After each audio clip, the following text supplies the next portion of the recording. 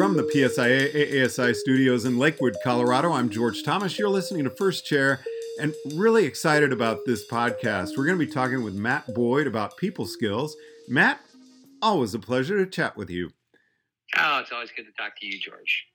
So I wanted to really get into kind of the real world aspect of people skills and all the work that you've put in and other members of the team in getting this to be a part of our curriculum, but also how it applies to us in our other jobs, our interactions with people. I mean, this is a real life skill that you all have worked on that's very valuable to us as human beings.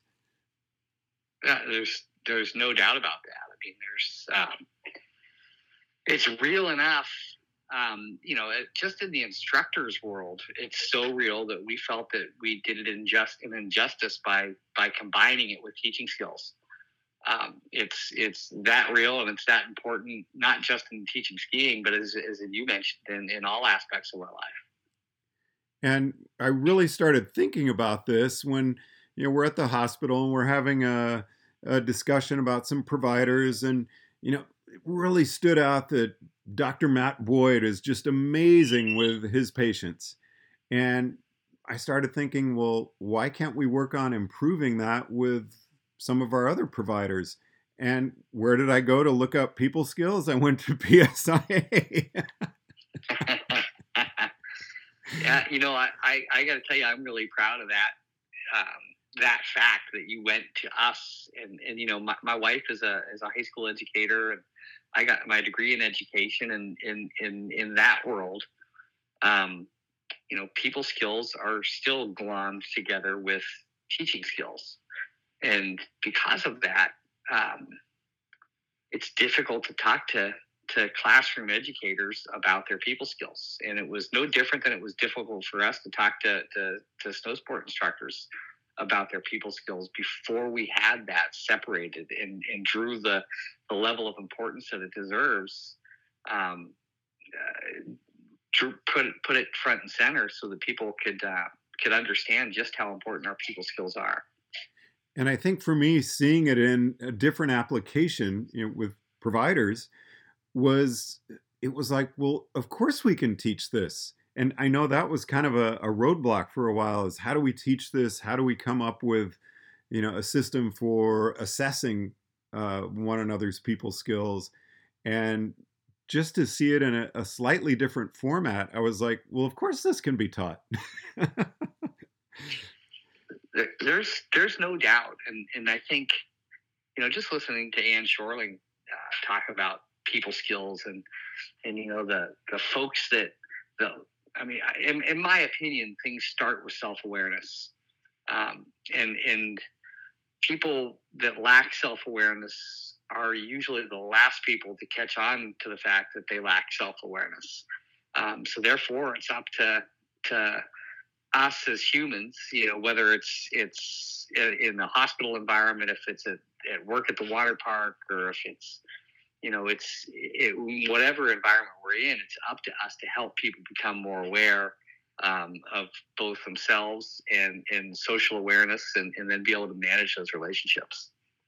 In another instance of going to PSIA and looking it up, I put on events, and I have an unhappy racer at one of my events, a participant, and it really is like solving a problem, and you have so many skills listed on how we can use our people skills. It's so helpful to look at this person who's unhappy and think, what's really at the root of them not being happy? What's causing it? Is it what they're saying, or is there something else there that if I do a little bit of listening and some real communication with this person, I can find out what's really making them unhappy and what I can do to correct it? Well, I think listening is the key to, one of the keys to social awareness. I mean, you can learn so much about what's going on in any environment just by paying attention, and not just listening to the words, but observing their their behaviors and what seems to touch them off and what seems to make them feel better. And what tone of voice do I use, just watching the way they react back to me, what calms it, what doesn't. And there's so much of that awareness piece that we can learn from. Do you feel your people skills have changed since you've been working on this for the last 4, 5, 6 years? Yeah, there's no doubt. There's no doubt that, you just speak. Again, you sit and you listen to the folks that just poured their heart and soul in just the people skill side, like Ann and Eric Rolls and Brian Smith and Josh Fogg, and you listen to the things that they have to say, and when they're presenting things that I've heard before, but presenting it to a group, and I'm just kind of there to support, I inevitably sit there and think, do I do that? Can I be better there? And I think that has changed all of us that have been involved in this process. What has got me started thinking here too is that really to give our guests such a great overall experience when they come to our resorts is maybe this should be some training that we do with other people in the ski and ride school, the front desk, just improving our people skills so we really provide a great guest experience from everyone in the department. It's that to me is, I'm just going to share with the audience that just before we started this call, you had mentioned that to me. And that really stuck in my memory. I mean, you think about the shareholders and what we do, and we like to think that the instructor is the number one shareholder, but the ski school or snow sports school directors, the area management,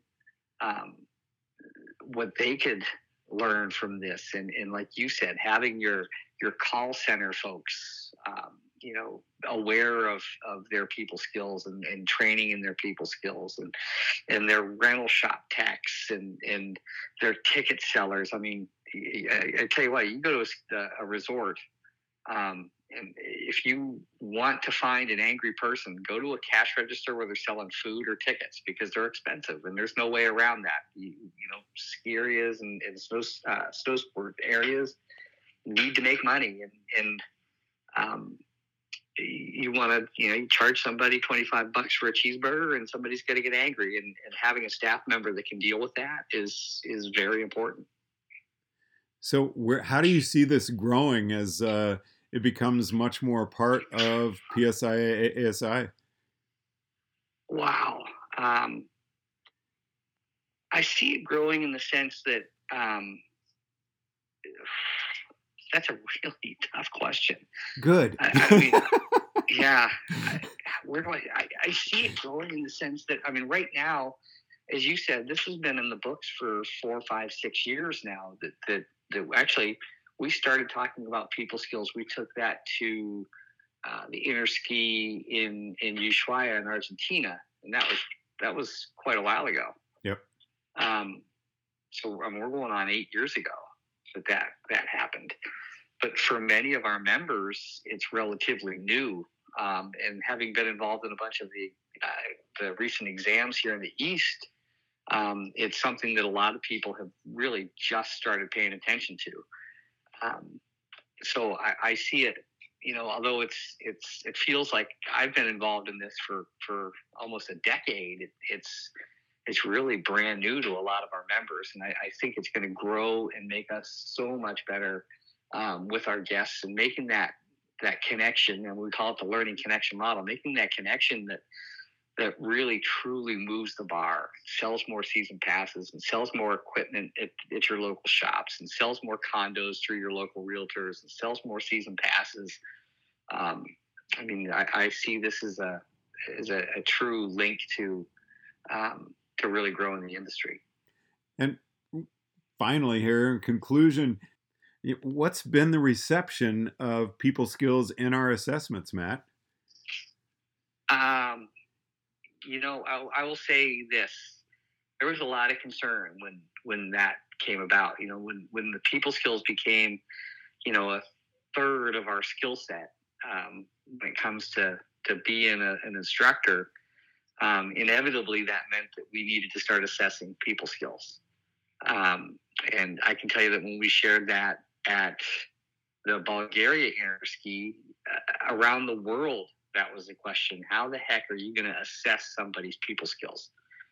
And the examining staffs around the country had real concerns about that. And the reality has been that it has been a bonus. I think when the members who we've scored already have realized we're not talking about their personality, we're talking about the net result of their interactions and behaviors throughout the exam environment, and did those establish trust?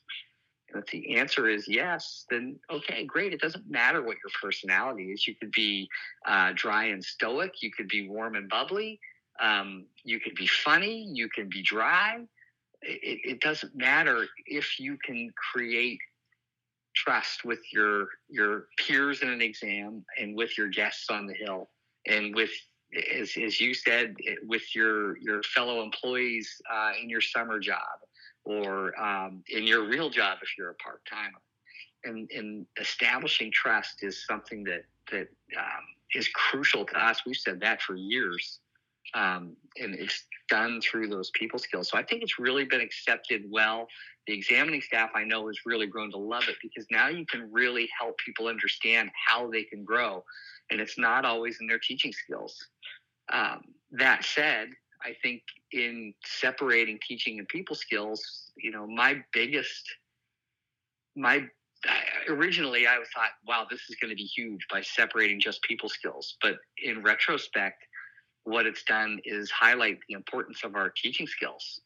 And that to me is an even bigger bonus. I mean, now people skills are crucial, right? And now we've called attention to it, but in turn, it's really drawn attention to how important it is to be able to create some learning while you're out there. I think that it's been accepted very, very well. And the more we know about it, the better it gets. Matt, always a pleasure chatting with you, and can't thank you enough for all the work you and your peers have put into really building our skill set. All right, right back at you, George. I appreciate all you do for us. From the PSIA AASI studios in Lakewood, Colorado, I'm George Thomas.